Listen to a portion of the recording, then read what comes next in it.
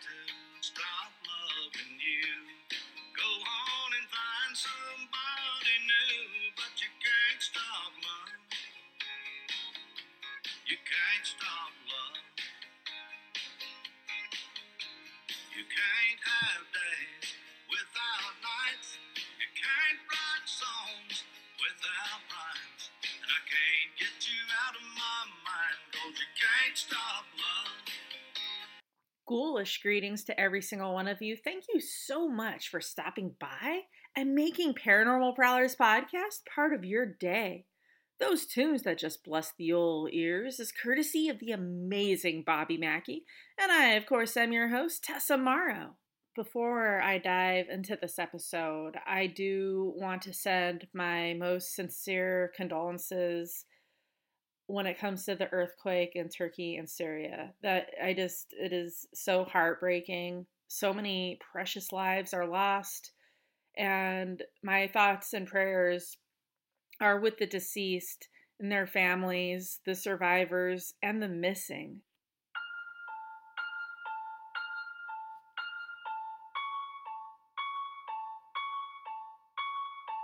Scattered throughout the globe are homes that are dubbed the Death House.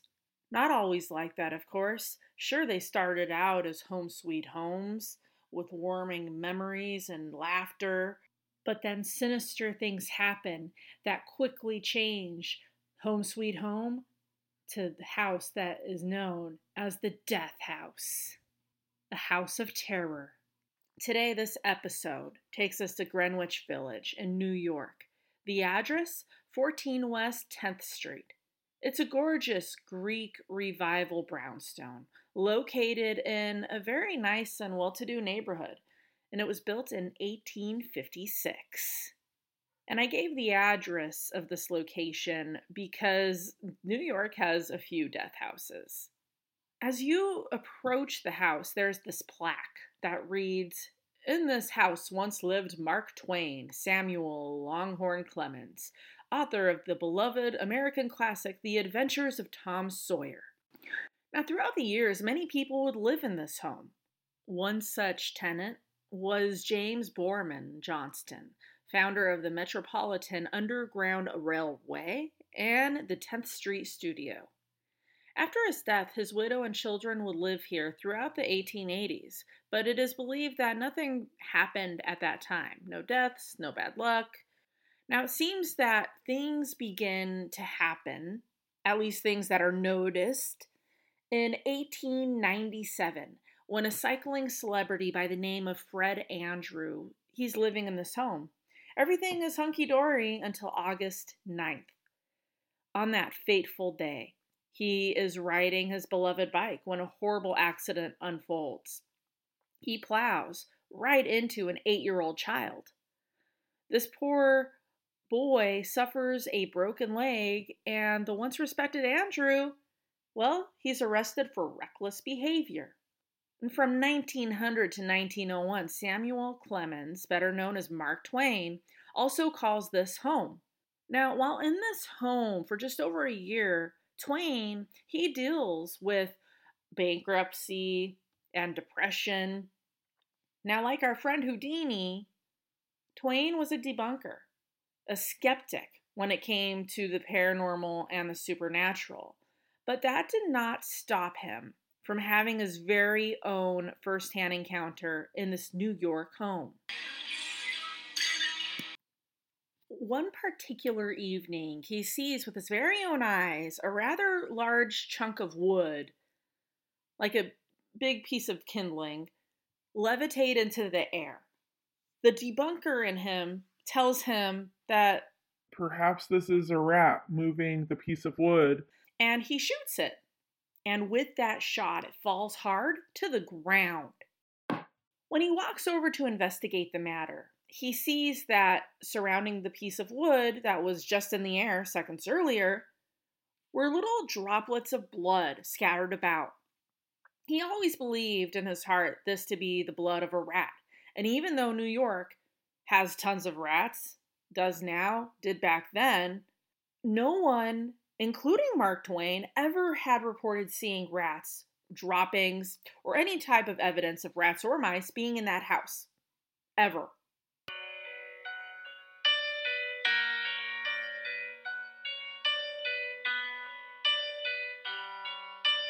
In 1987, on the second day of November, a truly gut-wrenching event takes place at the House of Death. The New York Daily News reports this. Around 6:40 a.m., 911 operators got a pressing phone call from children author and editor Heda Nussbaum. She said that her 6-year-old daughter, Lisa, wasn't breathing, so an ambulance was sent to her Greenwich Village right away. When paramedics arrived, they were greeted by a very disturbing scene.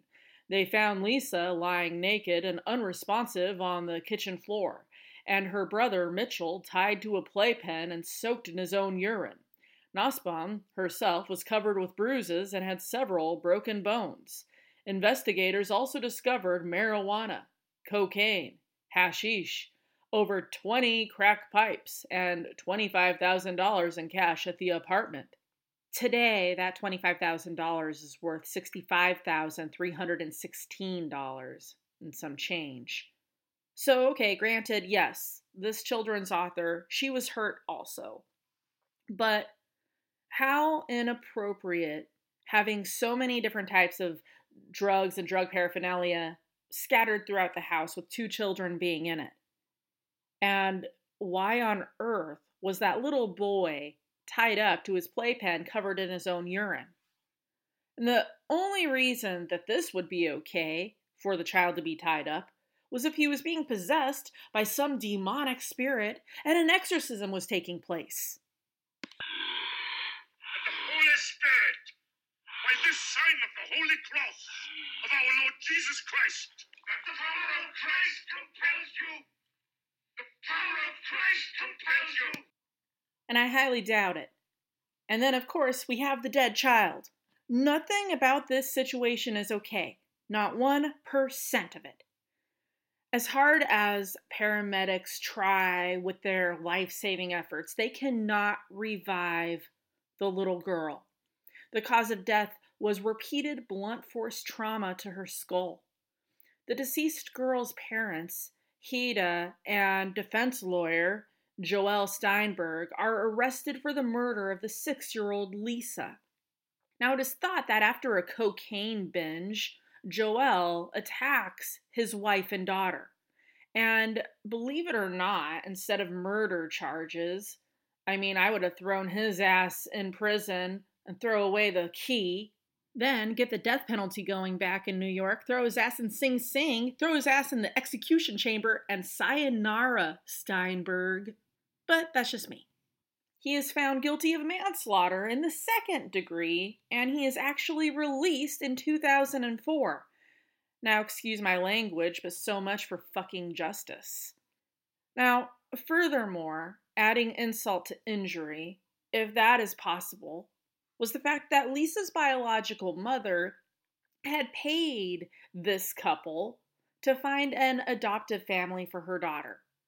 They illegally adopted her themselves. Heda testified against her husband with the sole promise that charges against her would be dropped, which I think is complete bullshit.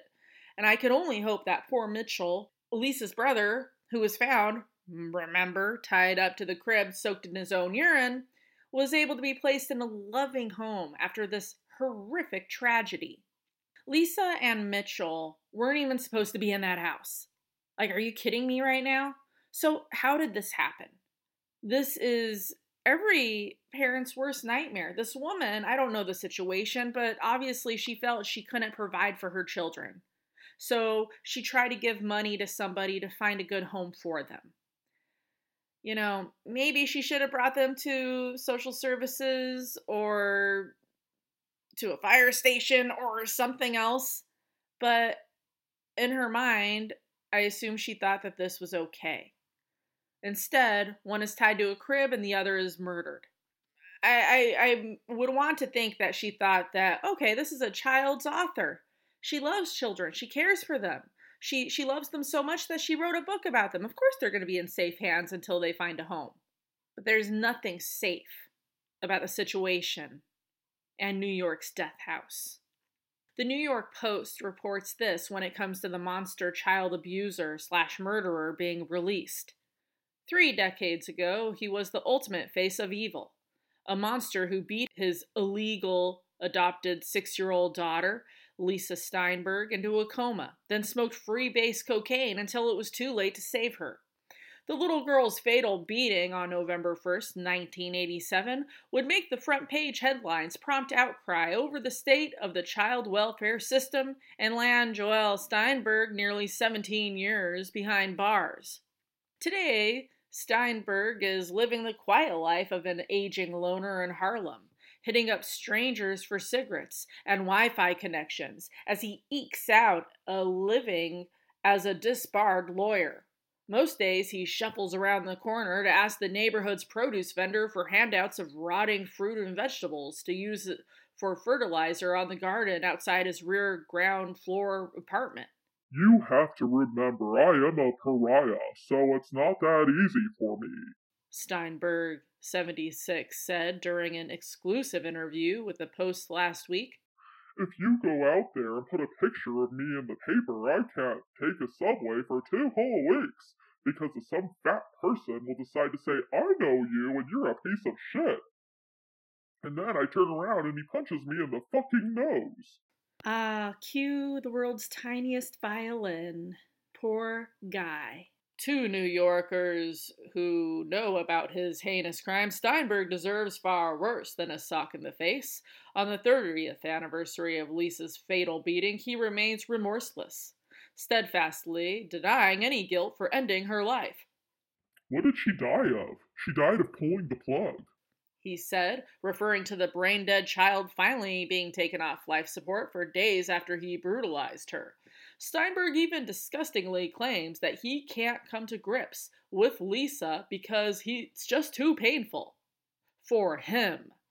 One of the things I do, instead of suppressing the memory, I keep the memory alive. And what I notice and what people have pointed out to me, I speak as if Lisa were alive.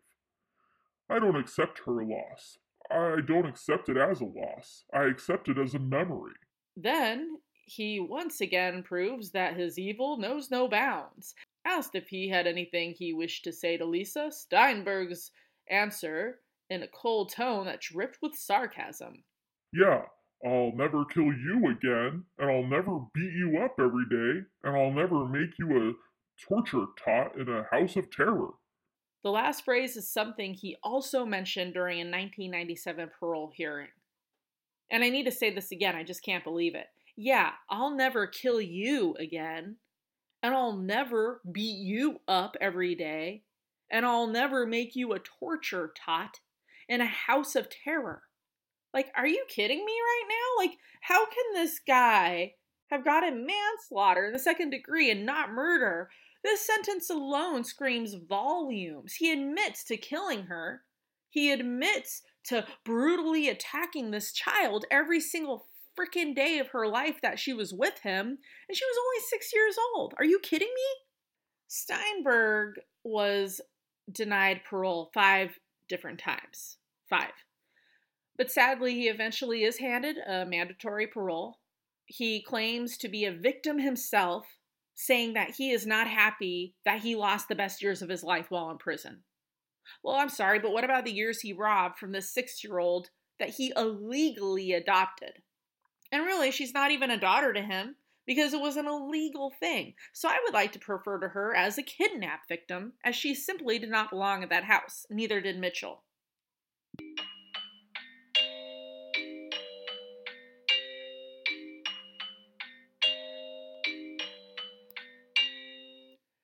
Murdered at 6 years old, dead at 6, and yet the 76-year-old man is complaining that his years were robbed from him. Doesn't make sense to me. He still gets to live when she is dead and buried. Now, by the year 1937, the home, well, it's been converted into apartments at this point, and one of those apartments is home to a mother and daughter. Well, these 2 ladies, they encounter an apparition of a man who looks very much like the beloved author Mark Twain.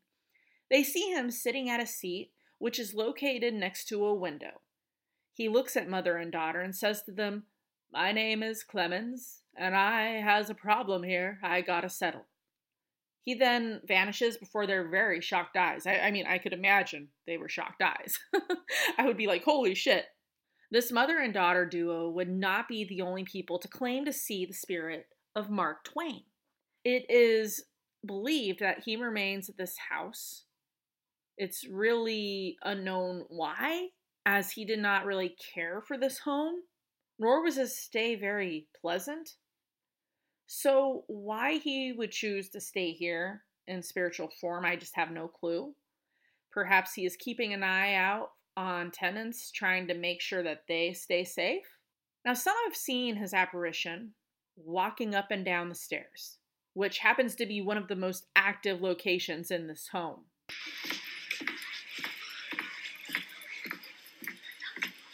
So we at least know that there have been ghost sightings at this home, starting back from 1937, from when the mother and daughter saw Twain. Now fast forward 20 years later, in 1957, actress Jan Bryant Bartell and her daughter, they are living here on the top floor. Not only is she an actress, but she is also a writer and a psychic. They are located in the room that once housed the servants. Now, in Jan's own words, she experienced a, quote, monstrous moving shadow, unquote, that would follow her about. She also saw the full-bodied apparition of a gentleman standing in the hallway. Now, this encounter would be very interesting as she reaches out to touch this mysterious guest. She describes this encounter, quote, "A substance without substance, chilly, damp, diaphanous as marsh mist or a cloud of ether. I could feel my fingers freeze at the tips. They were numb, and yet they tingled. In the split second between contact and recoil, the scent came, fragile and languorous, and sweet, unbearingly, cloyingly sweet," unquote. She would also experience something that was rather unsweet. She would, at times, find food in the house that she had not brought in herself. And it would be rotting and decaying, often appearing out of nowhere and usually somewhere right out in the open, like on the dinner table. Not like hidden away in the pantry where it's like, ah, shit, I forgot I got that a couple weeks ago. The family pets, they would also at times become extremely aggressive, as if being taunted by unseen hands. Many times she would feel eyes watching her every single move, and unseen fingers brush against her neck. Like, talk about getting some goosebumpies. Footsteps would follow her. Cold chills would often be felt around the house, and other odd smells were experienced as well. So you're getting a little bit of everything. You're seeing apparitions, you're smelling things, you're getting this mysterious food, items that don't belong in the house. You're getting touched. A little bit of everything is going on in this New York house of death. Now, unlike Samuel Clemens, also known as Mark Twain, Jan is very much a believer of the paranormal and supernatural and recruits the help of someone in the paranormal field. Two people, one being a medium, the other being a paranormal investigator. Now, at the end of the investigation into the home, this investigator shared with the family that there are no less than 22 spirits in this house. Like 22. Holy crap. This individual named Mark Twain as being one of the spirits, and also a cat. Now, perhaps this is what was taunting the live animals. They're being very aggressive. Maybe it was this phantom animal. Another resident spirit is believed to be a lady in a white dress and a small child, and also an aborted baby. Now, it's interesting that this house has so many spirits. Like, you see, thousands of spirits in asylums and in jails and brothels and different locations like that. But in houses, to have so many, that's really interesting. Now, at one point during this investigation, the medium claimed to feel a presence that was kind of lurking about beneath the floorboards. And at some point, a spirit came through which left the medium in a trance. Now, while in the trance, the spirit communicated saying that she was born in 1848 and that sadly her husband was killed while fighting in the Civil War. She had also lost a child. Now, this is believed to be the aborted baby that was felt earlier on in the investigation. Jan had so many encounters and experiences and sightings that she decided to write a book about it, titled Spindrift, Spray from a Psychic Sea. It entices readers by the cover yelling, "The most terrifying book you'll ever read! The story of a woman discovering a diabolical possession, a spine chiller." When it came to this book, I was intrigued. You should see my library. I have so many books about haunted locations and spirits and just old haunted Wild West and just a bunch of everything. And I'm always looking to add a book to my ever-growing collection. And so I wanted to read it. I was like, maybe I'll learn more about it for this episode. And so I go searching for it. For example, I look on Amazon, and I was shocked to find that this book has a whopping price tag for $287.47. Used was available for $59.99. I really do not think so, my friends, but for free, I will read this description to you. It reads, "It all began when young actress/poet Jan Bartel moved with her husband into the old Greenwich Village townhouse once inhabited by Mark Twain. At first, there were only the strange phenomena of unexplained shadows and sounds, and a presence that seemed to clutch at her in the dark. Then the deaths started, claiming one after another of the building's occupants. This is the story of Jan Bartel's discovery of a diabolical possession she first cannot believe, then could not deny. It is her story of her fight against it and her eventual flight from it. Jan Bartel's flight was in vain. 1 month after finishing this extraordinary true story, the author was found dead, and the pattern of horror was complete." An insert from the book read this: "Like a game of 10 little Indians, deaths began to occur in the house. The first to die was a dog, Jan's own beloved Penelope. But within 24 hours, she was to learn of the death from the first human tenant. Whether by heart attack, suicide, or murder, the deaths came in rapid succession. In terror, with 9 little Indians gone, the Bartels moved far, far away from Greenwich Village, but the haunting followed them. After the completion of Spindrift, Jan Bartel became the 10th. Now, unfortunately, this woman dealt with depression, and she actually had attempted to take her own life several different times. She died, they say, under mysterious circumstances. Don't really know what happened, but I do see in other articles that it was possibly a heart attack. So, don't know. Either way, she wrote this book. She fled the house because she was afraid. Several people, I believe it was 9 people, had died. 10 deaths if you want to include her animal. And this is while she was there. We're not talking about Lisa's death or anybody else's, but she flees and then she herself dies right before the book is to come out. So very interesting stuff. Many times people have heard the sound of marching coming from areas that are known to be vacant. Out of the 22 spirits, the woman in white has been seen many times. Perhaps she is the most seen when it comes to the spirits that live here. Many report her wearing a white nightgown, while others will describe her as wearing a white dress. She has been known to walk right through doors, and she causes lights to flicker when she's around. So, if you are ever in the Greenwich Village area, be sure to drive over to West 10th Street and check out this house that endured so much heartbreak and is home to at least 22 spirits. Don't know if you can actually go and tour the place, but you will find that plaque talking about Mark Twain right there. And when you look at that house, just know all that happened there. Did you enjoy this week's episode? Listen to the others, you guys. They are equally spooktacular. Haven't heard every single one yet? Well, really, there is no need to fret, my friends. You can binge listen right now by hitting up any of those awesome podcast platforms such as Deezer, Podash, Player FM, Google Podcasts, Spotify. Basically, wherever you may roam to hear your other spooky podcasts, you'll probably find Paranormal Prowlers podcast lurking in the background.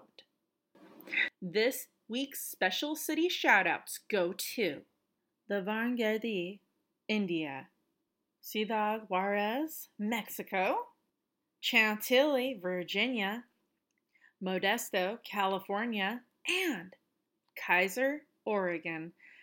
As always, it is greatly appreciated that you came and stopped by and chilled out with me. Have a story of your very own to share? Want to be a future voiceover? Know a location that's haunted that you want to see on the podcast? Hit me up, you guys. I love suggestions, recommendations, and people being on the show. Paranormal Prowlers podcast Facebook page, or you can toss an email my way at paraprowl@gmail.com. Thanks, and we will See you next week.